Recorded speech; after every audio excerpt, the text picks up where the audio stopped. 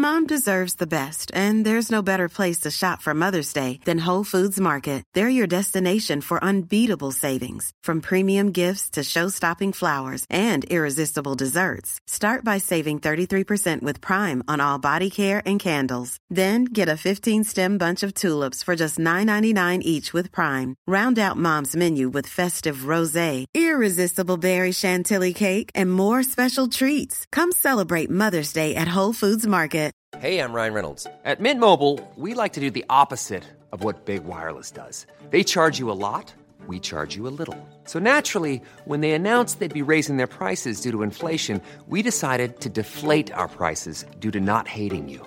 That's right. We're cutting the price of Mint Unlimited from $30 a month to just $15 a month. Give it a try at mintmobile.com/switch. $45 up front for 3 months plus taxes and fees. Promo rate for new customers for limited time. Unlimited more than 40 gigabytes per month. Slows full terms at mintmobile.com.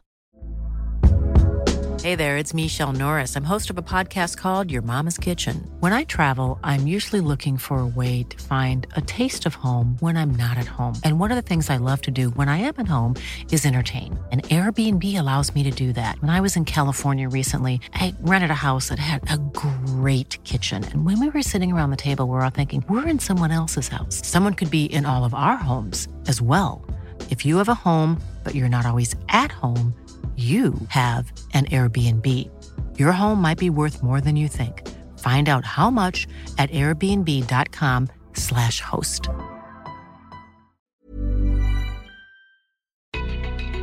A backyard experiment incites nuclear panic. David said, don't touch it. It's highly radioactive. An escalating battle of Wild West wits. He went apocalyptic. San Francisco wasn't big enough for the two of them. And the curious blackmail of a clever con. The idea of paying money for a fictitious affair is abhorrent. Inside the walls of great institutions lie extraordinary relics, tales of intrigue and wonder, and secrets waiting to be revealed. These are the mysteries at the museum. The desert west of Albuquerque, New Mexico, possesses one of the highest concentrations of uranium deposits in the world. So it's no surprise that the city has been dubbed the nuclear capital of the nation. And celebrating this rich legacy is the National Museum of Nuclear Science and History. Here, visitors can view devices that have affected human life, from a decommissioned British nuclear bomb to a gamma-ray camera, and even a shoe store's foot X-ray machine. But tucked away in a glass case is one item devoid of technical function. The artifact is only about the size of a silver dollar, woven of cloth, brightly colored, and it was worn on a uniform. As museum director Jim Wathel attests, this unassuming emblem speaks to an inconceivable experiment. It reveals a brush with disaster that placed a small town in grave danger. What is this badge, and what role did it play in an explosive tale of atomic intrigue? 1994, Commerce Township, Michigan. 17-year-old David Hahn is a chemistry whiz kid. Using his parents' shed as a lab, he has conducted dozens of highly advanced experiments. But now, David is doggedly pursuing a singular goal. David is a Boy Scout, and he wants to become an Eagle Scout. To achieve Eagle rank, David must accomplish two things. Earn 21 merit badges of his choosing, one of which is the Atomic Energy Badge like this one on display at the National Museum of Nuclear Science and History, and demonstrate leadership by completing a special project. For this, most scouts pursue traditional activities, like planting trees or constructing park benches. But David has something far more ambitious in mind. David planned to build a nuclear reactor. This is a fairly ludicrous idea. With millions and millions of dollars at their disposal, scientists still had trouble creating these reactors, and here David was going to try and make one in his mother's potting shed. David, however, is confident in his abilities. He just needs to find the right materials. A reactor creates nuclear energy by splitting atoms with the help of radioactive elements like plutonium or uranium. Luckily for all of us, these materials are extremely hard to get. But David has a plan. David created a fake persona for himself as a working professor at a university trying to do research in nuclear energy. He learns that everyday items like smoke detectors, gas lanterns, and old clocks often contain minute amounts of radioactive material. David orders a large quantity of smoke detectors, and he takes the little tiny piece of americium out of them. He gathers gas lanterns for their thorium and old clocks for their radium. Then, using a Geiger counter to monitor radiation levels, he combines the elements together in tinfoil blocks, creating his own version of a nuclear core. Inside it were things that were highly radioactive and unshielded. Next, he fashions a contraption to trigger fission. David built a device with a lead block, placing radium inside it. The radium emitted radiation that could be pointed at the other materials that he had on hand. This became a neutron gun. When the radium neutrons bombard the blocks, he expects to see a dramatic increase in radiation. But much to David's disappointment, it doesn't seem to work. While small amounts of heat are being generated, his Geiger counter indicates that there is no sustained nuclear reaction. David is becoming frustrated. In his mind, it should work. He sets aside the experiment to rethink his approach. A few days later, David is driving home when he notices something odd. The Geiger counter that he had in his car began to ping way before he reached his house. He knew something was terribly wrong. David rushes back to the shed, and his Geiger counter confirms that radiation levels have skyrocketed. The material that he was assembling was far more radioactive than he understood. Now the entire neighborhood is in danger, and there is no way to turn off the reactor. David rushes to dismantle his creation. David disassembled his cores. He put them in a toolbox, locked it, and put it in the trunk of his car. He is desperately searching for a place to dispose of the toxic materials when, at 2:40 a.m. on August 31st, police lights flash in his rearview mirror.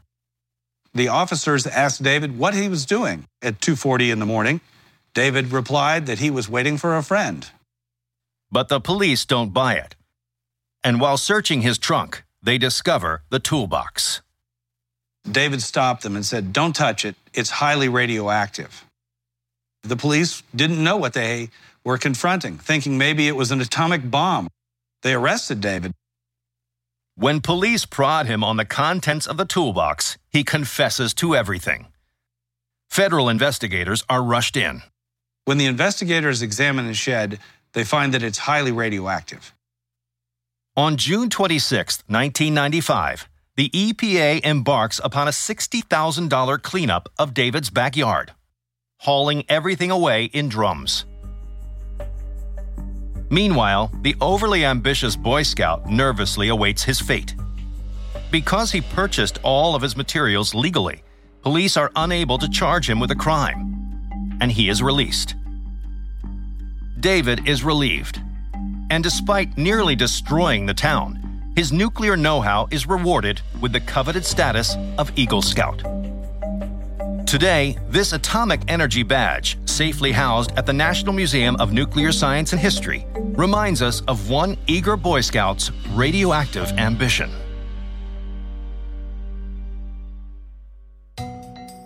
Located in the heart of New York City's financial district is an establishment that is almost as old as the city itself, Trinity Church. Founded in 1697, this parish's extensive history is cataloged in the Trinity Archives. This depository houses original building plans, a bell used to signal workers during construction, and records relating to the church cemetery's most notable resident, Alexander Hamilton. But one of Trinity's most intriguing items tells an undignified tale from this institution's past. It's about 3/4 of an inch thick. It weighs about a pound. It has a black cover with gold writing. According to archivist Anne Petramu, The words on these pages chronicle an unholy series of events. Inside the symbol book is a series of short handwritten diary entries that catalog one of the more bizarre chapters in Trinity's history. Who authored this journal, and what outlandish incident does it immortalize? 1880, New York City.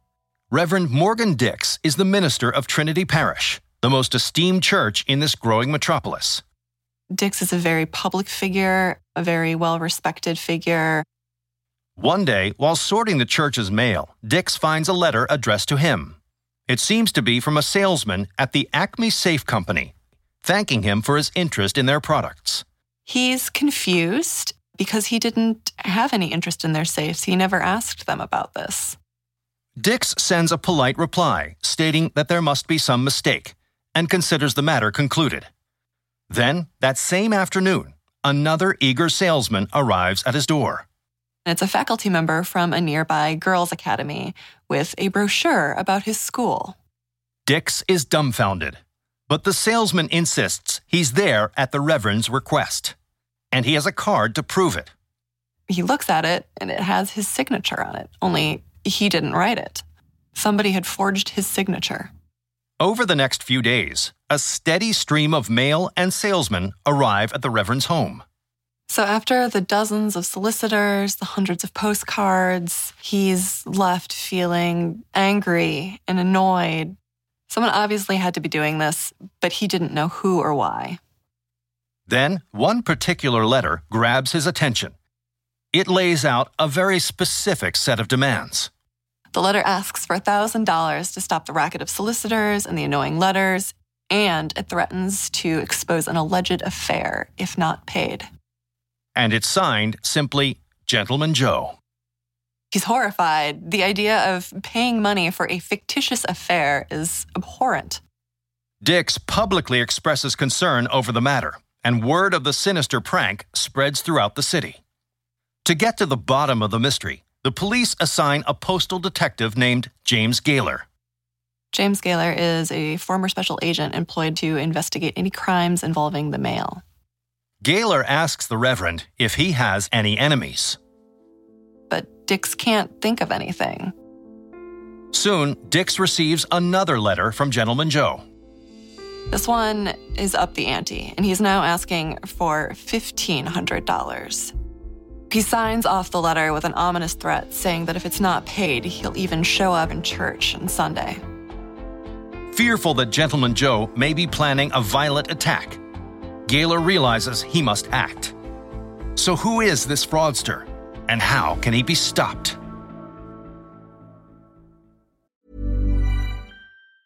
In the market for investment-worthy bags, watches, and fine jewelry, Rebag is the answer.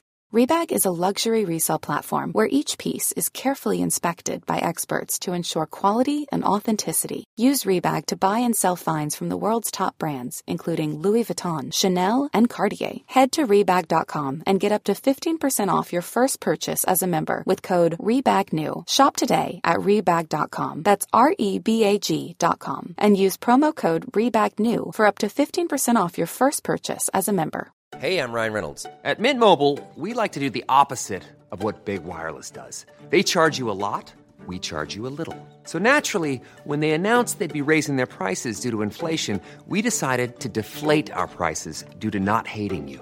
That's right. We're cutting the price of Mint Unlimited from $30 a month to just $15 a month. Give it a try at mintmobile.com/switch. $45 up front for 3 months plus taxes and fees. Promo rate for new customers for limited time. Unlimited more than 40 gigabytes per month. Slows full terms at mintmobile.com. Hey there, it's Michelle Norris. I'm host of a podcast called Your Mama's Kitchen. When I travel, I'm usually looking for a way to find a taste of home when I'm not at home. And one of the things I love to do when I am at home is entertain. And Airbnb allows me to do that. When I was in California recently, I rented a house that had a great kitchen. And when we were sitting around the table, we were all thinking, we're in someone else's house. Someone could be in all of our homes as well. If you have a home, but you're not always at home, you have an Airbnb. Your home might be worth more than you think. Find out how much at airbnb.com/host. Hey, Dave. Yeah, Randy? Since we founded Bombas, we've always said our socks, underwear, and T-shirts are super soft. Any new ideas? Maybe sublimely soft. Or disgustingly cozy. Wait, what? I got it. Bombas. Absurdly comfortable essentials for yourself and for those facing homelessness. Because one purchased equals one donated. Wow, did we just write an ad? Yes. Bombas. Big comfort for everyone. Go to bombas.com/ACAST and use code ACAST for 20% off your first purchase. It's 1880 in New York City. The esteemed Reverend of Trinity Church, Morgan Dix, is being blackmailed by an elusive figure known only as Gentleman Joe. But investigators soon begin to fear that this seemingly civilized con man harbors violent intent. So who is Gentleman Joe? And can he be caught before it's too late? Postal Inspector Gaylor analyzes Gentleman Joe's handwriting, but it yields no clues. So he takes a closer look at the stationery itself. They're all written on really high-quality white paper, and they're all torn at the top as if the letterhead was removed. So a light bulb goes off. Gaylor has a hunch that the paper may come from one of the city's upscale hotels. So he begins painstakingly scanning the signatures in guest registries, hoping to discover a handwriting match. On March 19th, at the Windsor Hotel, the long-shot strategy pays off. He sees in front of him a name written with the same curly-Q handwriting as Gentleman Joe. The name is Eugene Williamson. The hotel clerk informs Gaylor that Williamson checked out only hours earlier en route to Baltimore. The investigator rushes to Maryland and tracks the strange man to a private residence. Gaylor knocks on the door and Williamson answers. Gaylor says, "I must place you under arrest, Gentleman Joe." Detectives learn that the 39-year-old Williamson is a notorious prankster and attention seeker. It seems he targeted the highly public preacher simply as a means of securing the spotlight. He wanted to create a sensation and be in the public eye. Williamson is convicted of forgery and attempted extortion and sent to Sing Sing prison. There, the forgiving Reverend pays him a visit. Dix writes about the meeting in his journal, now housed in our archives, and Dix says that Williamson was full of remorse. He committed these crimes more for the spectacle than for any actual need for money. This detailed journal in the Trinity Church archives will forever preserve the story of the holy man, the con man, and the peculiar attempt at extortion that once captivated the city of New York. St. Louis, Missouri. In 1904, this city became the first in the United States to host the Olympics. Today, the spirit of international competition lives on at the World Chess Hall of Fame. Here, everything from tournament trophies to fashion exhibits illustrate the game's 1,500-year history. But according to Chief Curator Shannon Bailey, there's one set of items in the hall's collection that sat center stage during chess's crowning moment. These 32 pieces are hand-carved. They're weighted with lead. One set is dark wood, the other set is light wood. These small figures were used in a crucial match at the height of the 20th century's most dramatic political standoff. So who wielded these chessmen? And how did the outcome of this epic contest change the course of Cold War history? It's 1962. 8 of the greatest players on Earth are gathered on the Caribbean island of Curaçao for the qualifying round of the World Chess Championship. Among them is a 19-year-old American prodigy named Bobby Fischer. He won his first U.S. championship at the age of 14, and the following year becomes the youngest grandmaster in history. But Fischer's unparalleled achievements are often overshadowed by his erratic behavior. He was kind of difficult.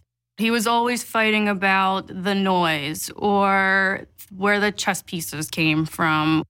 Though the players are there to compete individually, Americans are rooting for Fischer to take the crown from the most dominant chess nation on Earth, the United States' Cold War adversary, the Soviet Union. This American might be able to rival the great Russian chess dynasty. But as the games get underway, it appears that Fischer is out of his league. He loses his first 2 games. There were so many Russians that he needed to beat, and it just didn't work out for him. Fischer finishes the tournament in 4th place, with 3 Russian players taking the top spots. But Bobby doesn't take the defeat lying down. He comes back and immediately writes a letter to Sports Illustrated. He accuses the Russians of cheating. Fischer alleges that the Soviet players colluded with each other to ensure that their strongest players reached the finals. The Russians are playing as a team, and everyone else is playing individually. Fischer concludes his letter with a drastic declaration. He says he's not going to participate in the qualifying matches to the World Chess Championship until the World Chess Federation does something about it. With Fischer sitting out in protest, it seems the hopes of bringing a title to the U.S. are dashed. Then, 9 years later, in 1972, Bobby Fischer shocks the world by showing up at a World Championship qualifier in Vancouver, British Columbia. And he wastes no time destroying the competition. Bobby is on fire. He goes on this amazing winning streak. So he qualifies for the 1972 World Championship. Fischer's opponent in the final showdown will be Soviet Grandmaster Boris Spassky. Bobby had played him 5 times already, never beating him. On July 11th, the World Chess Championship kicks off in Reykjavik, Iceland. As Fischer and Spassky face each other for the first of 24 games, the media swarms. They dubbed it the match of the century. Here is the Cold War being fought on the chessboard. The world stopped. The men battle for 2 hours until Fischer makes a fatal blunder. He traps his bishop, which is a very powerful piece, and there's no way that he can overtake Spassky in this game. The Soviet takes the lead, 1-0. Then, Fischer's volatile temper rears its head. He is complaining about the cameras and the noise, and he starts acting kind of erratically and is being very difficult to everybody. When it's time for Game 2, Boris Spassky takes his place behind the board. But Fischer is nowhere to be found. So after an allotted time period, it's declared a forfeit. Spassky stands up. They congratulate him, you won Game 2. The world wonders what's become of the unpredictable American. But before the start of Game 3, Fischer contacts tournament officials and explains that he'll continue under one condition. And he said the cameras have to go. With international television audiences on the edge of their seats and broadcasting contracts on the line, event organizers decline. If he doesn't show up, the match has to be declared a forfeit. With the entire match and Cold War prestige at stake, officials finally concede to Fischer's demands. The arbiter agrees that they can play in a room backstage from the auditorium. Boris Spassky agrees to the change of venue. And on July 16th, the two begin Game 3, using this set of wooden pieces now on display at the World Chess Hall of Fame. Bobby does a very aggressive move where he takes his knight and puts it on the outside of the board, which is really unheard of because you're supposed to attack from the middle. The move throws Spassky off, and Fischer takes his first victory. Game 3 is the turning point of the match. A rejuvenated Fischer agrees to conduct the next match in front of the cameras. Fischer goes on to win 6 of the next 8 games, which was completely unprecedented at the time, even for players that good. On August 13th, Bobby Fischer becomes the new world champion of chess. He'll always be looked at as being a hero of the Cold War and dominant figure of American history. Today, these 32 chess pieces used in Bobby Fischer's incredible match are on display at the World Chess Hall of Fame, reminding visitors of the unconventional American who brought decades of Soviet dominance to an end. Redwood City, California is steeped in the fast-paced, high-tech culture of Silicon Valley. But the logging industry gave birth to this region nearly a century and a half ago. This staggering evolution is chronicled at the San Mateo County History Museum. On display are items that once belonged to the industrious people who first transformed the area's fortunes. A horse-drawn plow, a stagecoach, and a rancher's saddle. But one artifact speaks of a dark chapter in this cherished past. It has a dark rosewood handle, a 3.5-inch barrel, a metal finish, and is comprised of a cylinder. According to author Simon Reed, this is not just any firearm. This gun represents the culmination of a conflict between two prominent San Franciscans. Who wielded this weapon? And how did it turn the tides for one of San Francisco's best-known institutions? 1879, San Francisco, California.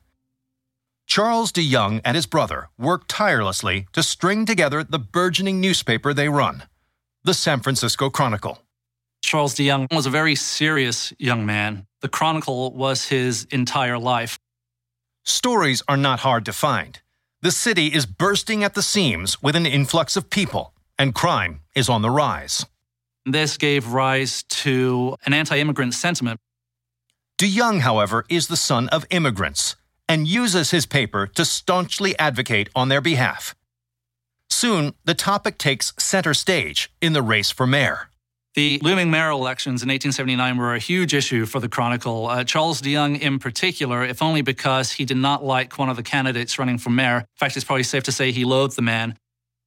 The candidate in question is a fiercely anti-immigrant Baptist minister named Isaac Kalloch.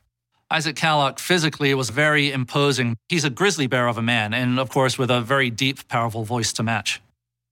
DeYoung resolves to use the power of his paper to influence the election.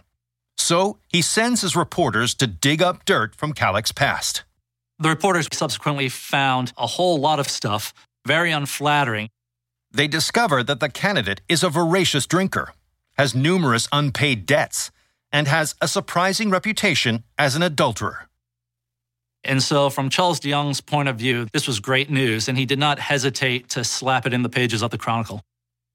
For stories like this to have come out with a preacher as their centerpiece, it was very scandalous, and it caused a huge uproar. And this sent Isaac Kalloch into a rage. In a fiery speech, Kalloch sternly shoots down the allegations, condemning the paper and its publishers. Isaac Kalloch basically says the Chronicle is an instrument of hell, says the DeYoungs are the bastard progeny of a whore, conceived in infamy and nursed in the lap of prostitution. When he learns of the brazen insults, DeYoung is incensed. He went apocalyptic. There was absolutely no doubt that he was going to strike back at Kalloch. San Francisco wasn't big enough for the two of them. On August 23rd, DeYoung hires a carriage to Kalloch's house and sends word that a young lady awaits the esteemed reverend. Kalloch approaches the carriage, and as he's stepping up to open the door, Charles DeYoung thrusts himself out of a window, and he shoots Isaac Kalloch. Kalloch collapses to the sidewalk and lies in a pool of his own blood. Police are quickly on the scene, and DeYoung is carted off to jail, while Kalloch is rushed to the hospital. The wounds to Kalloch were very severe, so his prognosis was not good. But remarkably, Kalloch recovers from the attack. He defiantly vows to stay in the race for mayor, and on September 3rd, he wins. It was basically a sympathy vote. People voted for Isaac Kalloch because they felt sorry for him. The incarcerated DeYoung is furious. He manages to post bail and returns to the Chronicle with a renewed focus. Charles DeYoung immediately set about thrashing Isaac Kalloch in the pages of his paper again. On the evening of April 23rd, 1880, DeYoung is meeting customers in his office when a stranger enters. The gentleman said nothing. He simply reached into his coat pocket, pulled out a Smith & Wesson revolver, and started shooting. Bullets from this gun, today on display at the San Mateo County History Museum, kill Charles DeYoung in an instant. The shooter attempts to flee, but doesn't get far. He was caught red-handed with the smoking gun still in his hand. The assailant is immediately recognized as Milton Kalloch, the mayor's son. He's arrested, charged with murder, and put on trial. There seemed to be no question of Milton Kalloch's guilt. The witnesses detail the attack, But Milton presents a surprising counter-argument. He fired in self-defense. And amazingly, the jury buys it. They found Milton Kalloch not guilty and ruled the homicide justifiable. An investigation determines that his father was not involved. While Mayor Kalloch emerges unscathed, the legacy of his fallen rival lives on in the institution to which he devoted his life. The San Francisco Chronicle is today San Francisco's only surviving major daily newspaper. It's one of the great metropolitan dailies in the United States. And today, at the San Mateo County History Museum, this gun remains a stark reminder of the bitter rivalry between two powerful men and the might of the printed word. New Iberia, Louisiana. Named for the peninsula from which its Spanish settlers hailed, today this city embodies the area's Cajun and Creole cultures. This heritage is celebrated here at the Bayou Teche Museum. Its collection includes a pre-Civil War cast iron sugar kettle, a Mardi Gras costume, and an accordion and fiddle that produced the region's signature sounds. Yet hidden amidst these man-made artifacts is a sparkling formation of geological origins. It weighs about 15 pounds. It's about 11 inches wide. According to historian Shane K. Bernard, this mineral is a key ingredient in a spicy story that put this region on the map. It ties into one of the most famous exports of this area, something that's known around the world. What is this rock? And how did it help cook up one of America's hottest culinary products? 1860, New Orleans. With the country on the verge of civil war, the looming conflict remains only a distant concern for this city's residents. And among them is 45-year-old Edmund McElhenney, a devoted father and family man who enjoys his hometown's culture and cuisine. Edmund belonged to some of the top social clubs in New Orleans. He was definitely a mid-19th century foodie. The hard-working McElhenney oversees a small financial empire that includes 5 banks and various plantations across the state. He was loaning money to farmers and businessmen, and he believed that by the mid-1860s, he would be making a huge profit on his return. But his dreams are soon thrown into disarray. April 1862. The Union Army seizes control of New Orleans. And desperate to avoid the violence that is taking over the city, McElhenney flees to one of his properties 140 miles west, on what is now known as Avery Island. They moved to their plantation thinking, well, surely out here in the middle of nowhere, we'll get away from the conflict. In the remote location, there is little McElhenney can do but tend to business. One day, while digging a well, one of his workers finds that fertile fields aren't the island's only resource.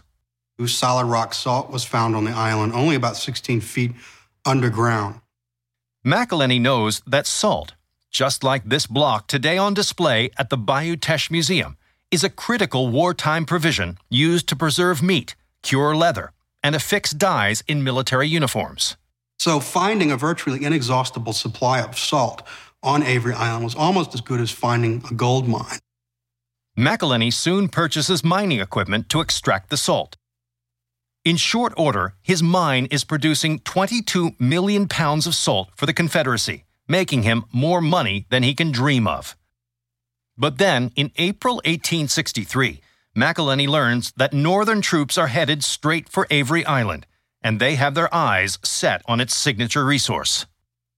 You had not just infantry, but artillery, cavalry, and even naval forces coming up the bayou in the form of gunboats. It was a pretty big campaign. Faced with this threat, McElhenney and his family flee to Texas, riding out the conflict in relative peace. Then, in 1865, when the Civil War finally ends, McElhenney returns to Avery Island, hoping to find a civilian market for his salt. But when he arrives, he discovers that much of his property and equipment have been sacked by the Union Army. And despite having reaped enormous profits during the war, McElhenney soon learns that doing business with the losing side has come at an enormous cost. Unfortunately for them, they were paid in Confederate paper money, which would become worthless. One day, McElhenney is reportedly examining his ransacked garden when he notices something peeking out of the soil. The only vegetable that Edmund found growing in the old family garden were these very hardy red peppers that had somehow survived being trampled on by Union horses. Edmund picks a few peppers and at first employs them in a typical fashion. Edmund originally used the peppers just to garnish whatever meal happened to be served that day in the Avery home. Then he realized if you mash it and mix it with vinegar and put a little salt in there, it tastes even better. Using the island's abundant salt, McElhenney tinkers with the recipe. When family and friends sample the concoction, they're amazed and think there might be a market for it beyond their dinner table. In 1869, the enterprising McElhenney ships a batch to grocers in New Orleans, where it's a breakout hit. He was actually having grocers and wholesalers petition him, saying, "Can we handle your business in this area?" With demand growing by the day, McElhenney brands his product Tabasco sauce. And I think he chose that word because the Tabasco region of Mexico was already heavily associated with spice and seasonings. After McElhenney dies in 1890, his descendants continued to mine salt from Avery Island, putting it into every bottle of their signature sauce for generations to come. Today, we make a little over 700,000 bottles per day. That's twice as much per day as Edmund made during his entire 22-year career. This hunk of rock salt, on display at the Bayou Teche Museum, reminds visitors of the spiciest culinary story to emerge from the Civil War. Just outside of Albuquerque, New Mexico, is the 600-acre flagship campus of the largest school in the state, the University of New Mexico. And within the school is a research and teaching facility called the Museum of Southwestern Biology. Grown out of a local collection of natural specimens started in 1928, the museum holds samples of an astounding 2.5 million fish, 100,000 arthropods, and 65,000 parasites. But it's one container in the mammal section that may be the most captivating. The artifact is fluid-filled with ethanol, contains around 50 specimens. It's labeled Peromyscus maniculatus in McKinley County, New Mexico. According to collections manager John Dunham, the eerie animal contents of this jar once spread the fear of death over the entire region. Seemingly healthy people were dying really quickly, and no one knew how to stop it. What are these creatures? And how did they incite widespread panic? May 1993, Gallup, New Mexico. Dr. Bruce Tempest, the chief of internal medicine at Gallup Indian Health Service, is working his normal shift when a young Navajo man is rushed into the ER. The patient, a nationally known track star, is perplexingly ill. This patient is a young, healthy man that otherwise seems to be in really good shape. He's showing signs of serious labored breathing and has had flu-like symptoms. Dr. Tempest and his team struggle to stabilize the patient, but his vital signs plummet. Within an hour, he's pronounced dead. Doctors are stunned. What could have caused an otherwise healthy young man to succumb so quickly? Tempest turns to the patient's X-ray. What they find is that the patient's lungs are completely filled with fluid. He's basically suffocated to death. In search of more clues, Dr. Tempest questions the teen's family. What he discovers is troubling. About 5 days earlier, this patient's fiancée also came down with these symptoms, and she also died really, really rapidly. Tempest immediately starts to wonder, is this some kind of bizarre coincidence, or is there something bigger going on here? When he calls hospitals in the Four Corners region, the intersection of New Mexico, Arizona, Colorado, and Utah, he learns something disconcerting. There are 3 other cases in the surrounding area over the past couple weeks. With 5 comparable deaths in a short period of time, Tempest is worried that this may be the beginning of a deadly viral outbreak.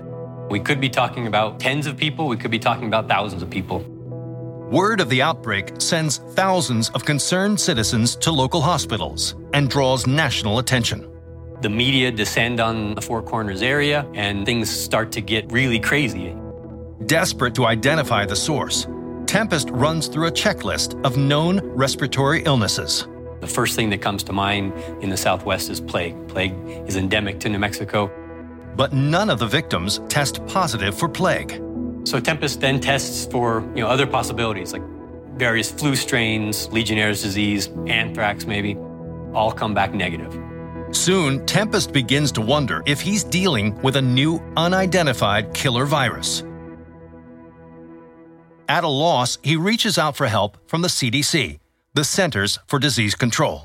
The case is assigned to investigative specialist Chief C.J. Peters. Peters sends this rapid response team directly to the epicenter of this outbreak. CDC workers collect samples of food, water, and soil from the homes of victims. But when tested, they show no evidence of any virus or toxin. Everything comes up empty. So this leaves them back at square one. As more cases are reported, the death toll climbs into the double digits.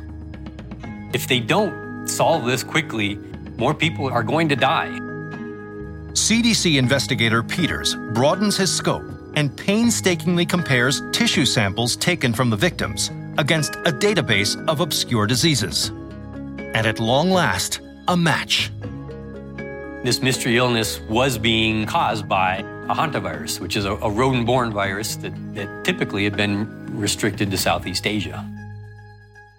Hantavirus produces flu-like symptoms, and in 4 out of 10 cases, it's fatal. Now, to stop this sickness, investigators must identify exactly how it's spreading. Agents set rodent traps in the areas of infection and catch several dozen deer mice, the same specimens today stored at the Museum of Southwestern Biology. In the lab, the deer mice immediately test positive for hantavirus. So this is the smoking gun. They found the same virus in a rodent species and in these human cases. But the question remains, what brought on this exotic virus? The cause of this outbreak was really, really high populations of deer mice. The flourishing mouse population can be traced to more plentiful food sources that were the result of a wet weather phenomenon known as El Niño. As a precaution, the CDC orders people across the region to mouse-proof their homes, set traps, and call exterminators. Public panic tapers off, and the outbreak is controlled. But though it is better understood, there is still no known cure for hantavirus. And today, these infected specimens stand as a reminder of the dogged determination of healthcare officials to stop a devastating outbreak in its tracks. From a chess champion to an overzealous. When you need mealtime inspiration, it's worth shopping Kroger, where you'll find over 30,000 mouth-watering choices that excite your inner foodie. And no matter what tasty choice you make, you'll enjoy our everyday low prices, plus extra ways to save, like digital coupons worth over $600 each week. You can also save up to $1 off per gallon at the pump with fuel points. More savings and more inspiring flavors make shopping Kroger worth it every time. Kroger, fresh for everyone. Fuel restrictions apply. Teen. A spicy enterprise to an unsolicited attack. I'm Don Wildman, and these are the mysteries at the museum.